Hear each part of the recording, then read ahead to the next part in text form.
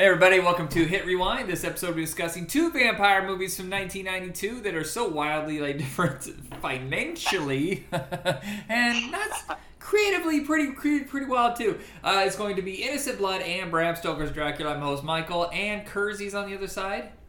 How's it going? I think instead of saying I'm your host Michael, I ran that into one word because I'm the host. I hate the...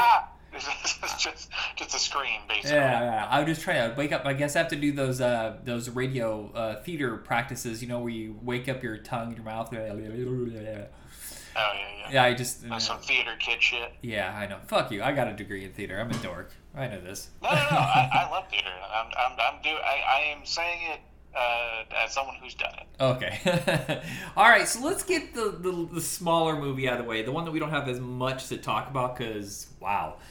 Innocent Blood, John Landis's follow-up to American Werewolf in London, and this is kind of the beginning of the end for him creatively because the 80s were very, very good to this man. If you think about going in a decade where you had Blues Brothers, American Werewolf in London, Trading Places, Twilight Zone the movie. The movie's good, but that for him was a fuck. I'm going to shut my pie hole now. We had Three Amigos, Coming to America, and then all of a sudden 90s roll around and we got this, Beverly Hills Cop 3, The Stupids. Kind of the John Hughes effect. Yeah, a lot of the directors really crumbled. I mean, even Carpenter, Dante, all those guys, maybe not creatively, but financially struggled, and then the studios just stopped talking to them. But I can see on paper that this looked like it was a really good financial investment. $20 million seems like a lot, but then you kind of look and well, they really shot it in New York and not Toronto, and the special effects are top notch. Some of the stuff I'm still trying to figure out how they did. Yeah. It's pre-CGI. How did they get the sun melting under the... it looked like lava coming out. You know how when you see lava rock where it's you can see it flowing underneath, but it's kind of cool on top? That's what the vampires' bodies look like when the sun would hit them. Yeah, and then it's not the biggest or the flashiest effect, but I really like the eyes. Yeah. So I can see why, I had no names for American Werewolf in London, so I don't really need any names for this. But times have also changed. And by 92, we are now into, hey, what was your opening weekend? We need a star attached to this, not just the concept. Whereas in 81, you can have a movie come out with no names and just build word of mouth slowly, and I think that's a big fault for this. But also, the star has the Van Damme problem where she really can't be understood very well because of her French accent. Yeah, I don't know. It's not totally necessary because she's kind of a pretty small part of the movie, so I can see why on paper they're like, well, I don't think it matters that much, but the last third of the movie really drags because of that. I would not argue with John Landis' decision in going, well, she's the one who agreed to lots of nudity. Yes. 92 that's what I was thinking too. I was like, okay, now I know why we you literally, the first 5 minutes is her just walking around completely naked, seeing everything, just walking around her bedroom. Yep. And then later on you got handcuff shit, and you're like, okay, I get it. Yeah.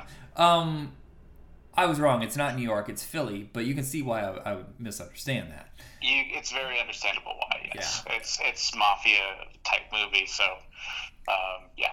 And it's got a lot of humor to it. What I like is that she's a vigilante. She's like a hero vampire, which I don't really remember them doing back then. It seems like something that would grow over the last 30 years where you see a lot of oh, this guy's cursed and he's really a hero, that kind of vampire.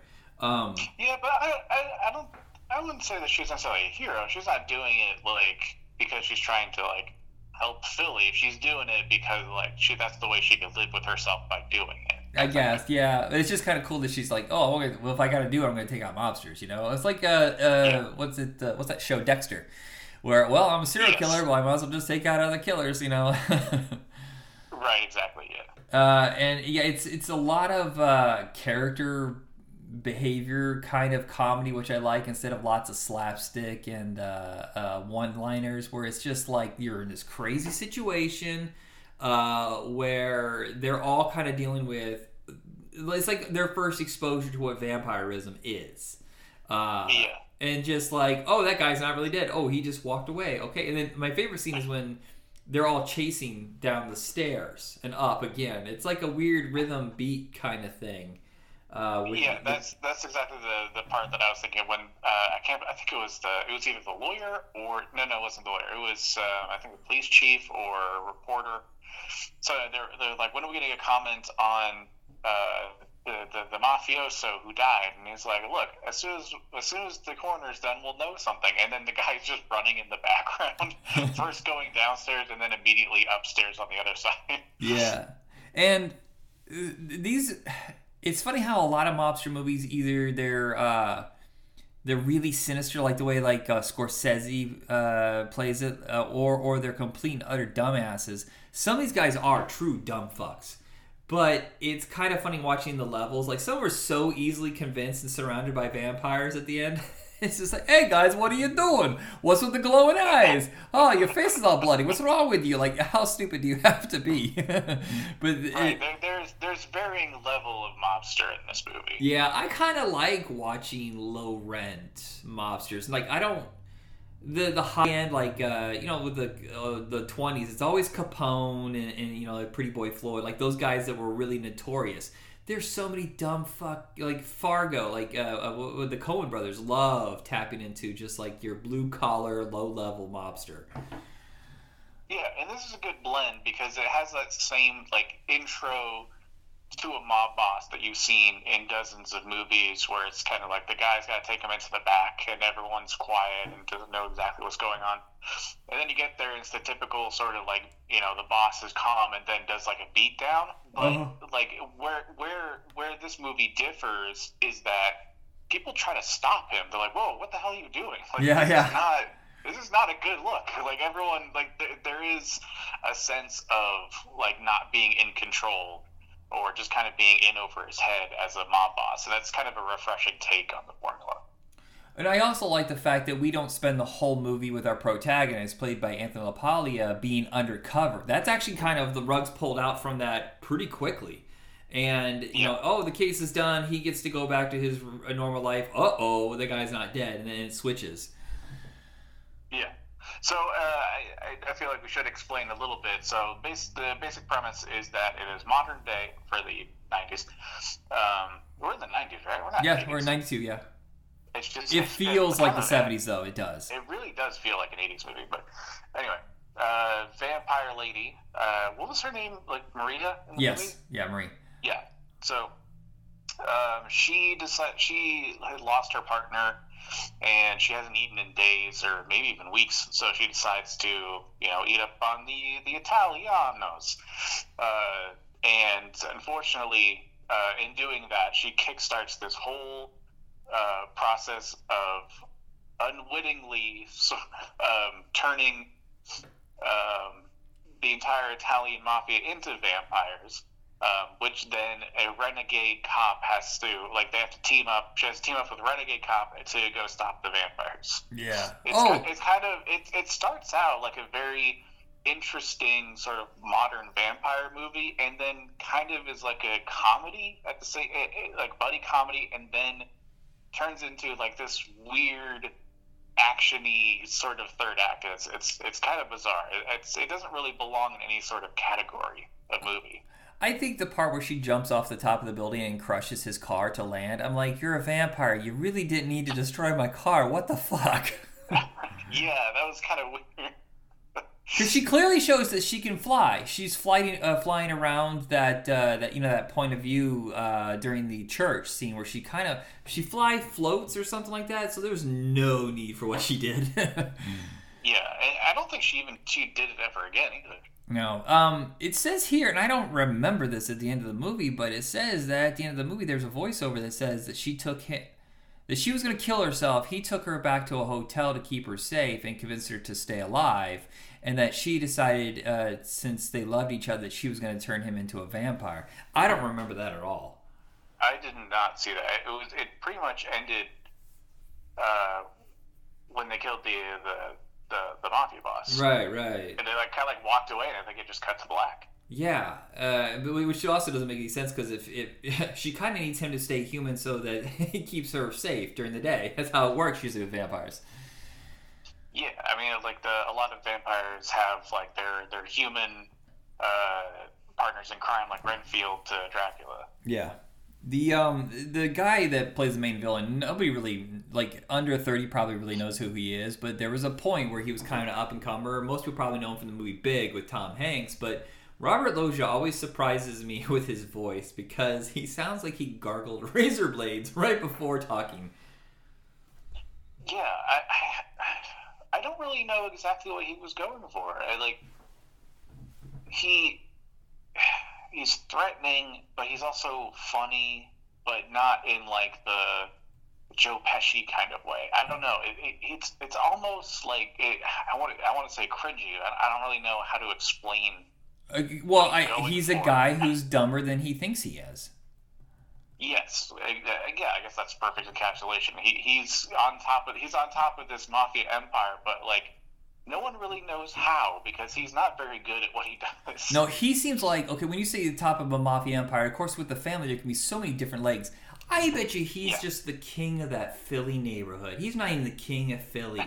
He's the guy who the people above him said, hey, you run the strip clubs and the bars, and we'll smuggle stuff through your places. You good with that? And he's like, yeah, we can do that. Yeah, he gets paid a lot of money, but he doesn't have any like actual power. Right. He doesn't make any decisions. He's just the head of his little troupe. Like if Sunny in Philadelphia were a bunch of mobsters, he's Frank. Yeah, exactly.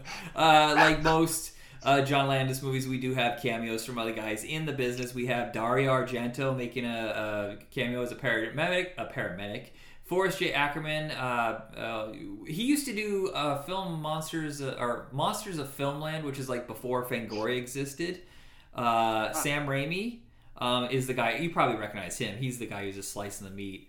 Yeah. Tom Savini is the photographer who's following the mafioso guys. And then Frank Oz probably had the biggest role of all of this, and he's the pathologist.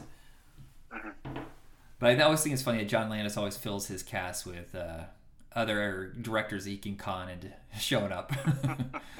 Yeah, this is kind of towards the end of his studio years because, like I said, he does Beverly Hills Cop 3, but that's a huge flop that nearly derails everything for him. He does The Stupids, Blues Brothers 2000, and then nobody... We talked about The Stupids. We did, and nobody wants anything to do with him after that ever again. No. But I will say, this played at a theater that in the town that I lived at, we only showed one movie, and it still apparently was a complete and utter flop, even in our own town. If you have a choice of no movies and this movie, people chose no movie. One of the few horror films to actually play in that town because it was super religious. The next movie was a phenomenon, and I think, unlike most horror movies around this time, it really created like a whole excitement because it was epic. It was event filmmaking. Not only do you have a huge budget, it's a legendary story told by a legendary director. And I just remember everybody talking about this movie. And me and my friends were talking about it in our church group, or we were with our youth pastor and his wife. And she told us, you really shouldn't be watching Dracula. It's not very good for Christian boys to watch. And we're like, but they use Christian things to stop evil. And then she just kind of stared blankly at us. Well, there's lots of nudity and blood in it. You shouldn't see it. Yeah, you're tell that to teenage boys and we're like, oh yeah, you're right. I'm not going to see that. Like, that sounds like a good idea. I didn't know this, but I was looking at the numbers, and there's only one horror movie for the longest time that ever made more money than Bram Stoker's Dracula, and that was The Exorcist. And that was like $300 million worldwide for the longest time. Of course, there's been numerous re-releases, but Bram Stoker's Dracula held the record for a long shot. I think until maybe The Ring for which is 10 years later. That's pretty phenomenal for a horror movie during this time when nobody cared. Yeah, and it is, again, one of those things that's really interesting about it is to see a horror movie with this kind of budget. And we alluded to that, but if you think about a lot of the horror movies, even today, what are they, 20 million at the high end? Oh, yeah, I mean, the Blumhouse, every once in a while you'll get one, but it's usually it's an action horror film, like Van Helsing or something like that, where it has a big name attached to it, like The Mummy with Tom, well, all the mummies, really, those are really expensive, but they can't be R-rated, and they have to have a big-name director or a big-name actor attached to it, and it's usually not straight-up horror. They have to water it down. What's astounding to me, though, is that Bram Stoker's Dracula is only twice as much as the other movie we just discussed. Innocent Blood cost $20 million. This cost $40, and I'm telling you, they got every single cent out of this. And you're talking probably 10 of it went to Francis Ford Coppola. Yeah, that's actually a lot cheaper than I thought. Cause conversion rates, I don't know what that would be. But, this looks like a $100 million movie. Yeah, I honestly thought, and Wikipedia has been wrong, but I thought that it cost $70 million when it came out. But the big difference is they're shooting this overseas, they're shooting this on sets, whereas a lot of Innocent Blood is on the streets of Philly, and so they have to pay all those costs, whatever, to shut down streets and stuff like that. Plus tax rebates usually from other countries. I'm curious if they shot this in Bulgaria, because then then it's worth a lot more money there, our dollar. Even today still that's what we do. So yeah, but even at $40 million, it is insane that the studio said, make the craziest goddamn decisions you can, at least with acting. Fucking Gary Oldman is over the top, and I love every second of it. Yes. Oh. I did, that's what, the worst thing I think about the movie is that most of the acting is really boring. Not a lot of interesting decisions being made, except for Gary Oldman. He really sells it. Yeah, and, the big thing about this is that, Keanu Reeves, this is where we started saying what a shitty actor it was. And look, I can see why he took this. It was completely different than anything else he was even offered at the time. And it's huge director, huge cast. This is a big cachet for him because I think he had just done Point Break, which everybody thinks is a fun classic now, but we all recognize it's also kind of campy. And Johnny Depp was originally supposed to be the star. He dropped out when production was almost ready to go because he and Winona broke up. They went to Christian Slater, who turned it down, which he said he regretted. I don't know if he would be any better. But I do not blame that. Yeah, that's a big one. I don't know if he would be any better in the role, honestly. But Keanu, I'm saying, what options did they really have? It's not a really showy performance. And they had to have someone ready to go immediately. So I do not blame Keanu for this. It is miscast, but I'm not pissed at him. It's just one of those situations that happens. Yeah, and it's not a lot for him to do in the movie. No, it's not a really juicy role. So really at the core of the movie, it's a love story, and that's between Winona Ryder and Gary Oldman.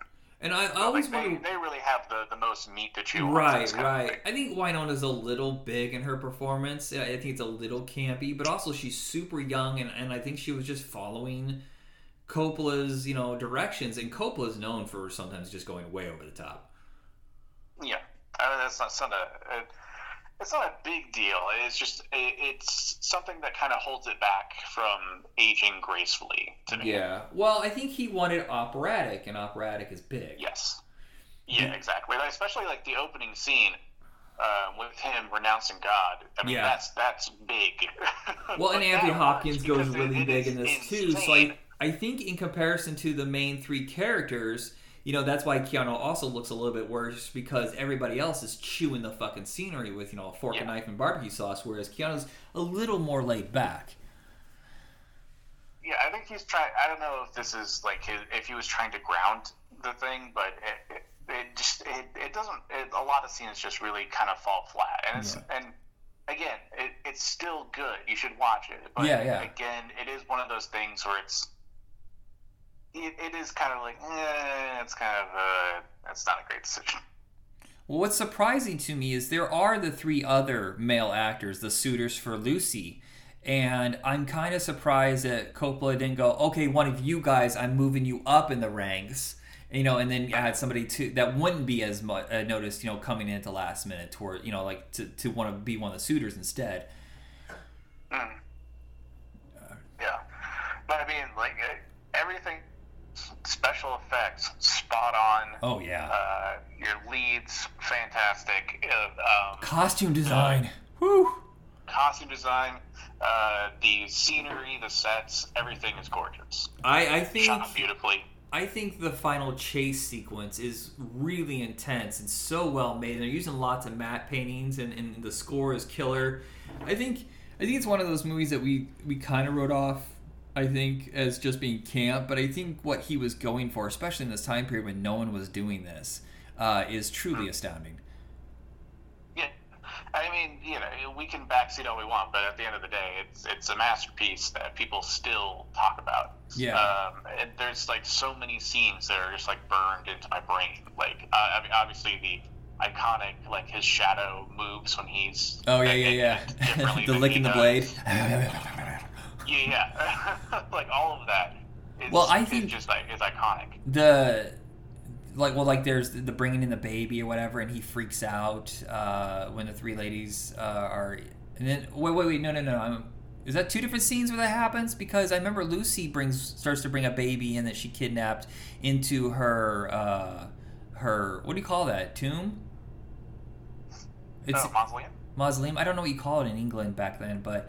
I thought that was really haunting. Of course, the spraying of the blood, which was so wonderfully parodied in Dracula Dead and Loving It, it's just gallons of blood. It's just, and like I said, it's operatic, so it's supposed to be big and in your face. I love the makeup effects that Greg Canham did. Those full body suits. He gave like a different interpretation of what a werewolf could look like. It's almost like an ape in a way. Yeah. Yeah, it's a lot of fun, and it's just like if you don't like one thing, there's something else there for you to check out. Yeah, I mean, like the way that the clothing moves, like water is so fascinating, like how they did that, and it just looks amazing. I love like Dracula's armor set in the opening, which looks like muscle, like all these great, amazing details. It's just unfortunate that it is oftentimes hampered down by middling performances. Yeah, this was successful enough that he produced Frankenstein in 1994, which I think the problem with that one and why it bombs. De Niro one? Yeah, I think the problem is it's just not as epic. It feels more low key. Francis is just producing it, so he kind of steps aside. And it's supposed to be classy, and I've always thought that of all the movie monsters, I think the Frankenstein story is the most boring. Interesting. Do you like it? Because I just find it dull. Well, out of like the monster movies of like the 1940s era, the Frankenstein I think was probably the best one. But that's a lot of that is Boris Karloff, I think. Yeah, but I also feel like that's of that era. Actually, I haven't seen a good version since. Right, that's what I think. They keep making them or whatever, and it's just like, yeah, no. But I'll say this: I'll take any of the classic interpretations over I, Frankenstein. Oh God, that was garbage. Oh, dear Lord. I'm a superhero now. But then you got Young Frankenstein. Well, yeah, okay. That's another good one. What's the one that came out a few years ago? I was just talking about this with someone. The James McAvoy and Daniel Radcliffe. I thought that was I, Frankenstein. No, I, Frankenstein's the one with the guy who played Two-Face in Dark Knight, Aaron Eckhart, where he's like a superhero and he's fighting those gargoyles. No, it's another one where they try to explain like the scientific way that Igor would have this hump. They're like, don't just give him a hump, let it go. Now he's all buff and handsome. Victor and Igor or something. Something like that. Yeah, that was completely unnecessary. Yeah. I don't know what else to say about these, but I would say both are worth watching, but I think we talked longer about Innocent Blood just because it's so different. I think the problem is that just Bram Stoker's Dracula is just one of those classics that most people have seen. There's not really a lot to talk about. It's really good. You should see it. Yeah, it's I guess. Here's the thing: is I've never read the book, but I remember they were trying to sell it as this is the most faithful adaptation of the original novel. Is it? I've never read it. I feel like I don't know. Yeah, there's so many movies. I will say another detail that I like it's just the slightest bit different than like the older sort of Dracula movies going into the modern age is that crucifixes don't have the same effect. Right. And he can be in the daylight. Detail. That's the other thing. He can be in the daylight. He's clearly there in London or whatever. Yeah. Interesting. Maybe one day I'll read the book. Who knows? Yeah, and then you get to Blade where they completely rewrite like vampire lore, but this is kind of an interesting transition into that. It feels like that's the kind of final say on classic vampires. I feel like after that it's just like, well, make up your own mythology. We're kind of just winging it now. Yeah, it was like, what are you gonna do? You're gonna outdo Coppola? Is that what you're gonna do? Yeah, you're not gonna. So. And the game's over. Coppola, I guess, is in trouble financially because he's self-financing what is supposed to be his final epic, the one he's been wanting to make for decades, Megalopolis. And I don't know if you've heard, like he's been trying to get it got so close to being made like 10 years ago and nothing happened. So he sold a bunch of his property. He's self-financing. But he's already running into trouble where he's running out of money. He fired the special effects crew, and things are slow, like production-wise, so it's adding more. But I gotta say, if you're gonna go out big. If this is your final film, he's gotta be like 85 years old, you know? Yeah. But Dracula is during that time period where he was just taking movies for the studio paycheck because he already lost his ass in '81, self-financing his own studio, and had like 3 flops right in a row, and he was dead in the water. And at least with Dracula, he got to put his own stamp on it. Mm-hmm. Yeah, for sure. And then made, a classic out of it. And that's the kind of interesting. I didn't know that he was making one of his last big movies. I didn't know that he was doing that. I thought he was dead already. Oh, no. Well, in '87, he did Rainmaker, and that was kind of like the last of his cashing in the studio paychecks, and he kind of backed off. We lived in Napa for a while, and he's really big in the community there. He funds local theater groups, kids stuff, and charities, and so he just focused on all these wineries, and he has like these massive wineries. And I guess he sold some of the property off because it's worth a fortune. The movie's supposed to cost $90 million, but at the rate that he's going, they're saying it's going to cost him $120. So I don't know where they're going to. Yeah. I would say especially if you completely dismantle a special effects crew and start over. I mean, like that's going to cost you a shitload. And it's not post-production special effects. It's because they're trying to save money. They're using virtual studios because it's supposed to be set in the far future, and that's the problem. His communication that he's having on set while shooting wasn't working, but now he's just like dead in the water. He has nobody to work with, and I don't know what he's going to do. I mean, fuck, George Lucas is right nearby, dude. You guys are like best friends for decades. Go get his help. Yeah, maybe he burned that bridge. I don't know. Maybe. But yeah, because I was just watching Cronenberg's recent Crimes of the Future, which is a remake of his first student film, and it's fantastic. And what Cronenberg's 90 or something. I don't know. I think he's younger than the other guys, but I'm not sure. I mean, he's still cranking out hits. Yeah, I don't know if it was a big hit, but I mean, it's a really good movie, and it's very different from his student film, but it has he basically took everything that he's learned from his years of filmmaking, and then remaking your first movie. It's fantastic. So I'm trying to look. Cronenberg. Cronenberg is 79. Is he really? Oh my god, he looks terrible for 79. Hey, wait till we get to 55, and we'll be like, oh god, I just want to die.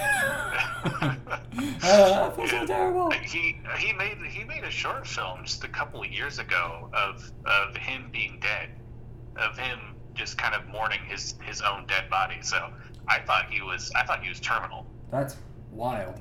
Francis Ford Coppola's 83. So yeah, all these guys are kind of wrapping it up. I mean, Yeah. it's just I feel like some of them might have like one last hurrah, like the way Coppola's doing it, and Cronenberg at least had a bit of a boom creatively lately. And I'm just curious if like Carpenter, Dante, De Palma, these guys still have some juice left in their career.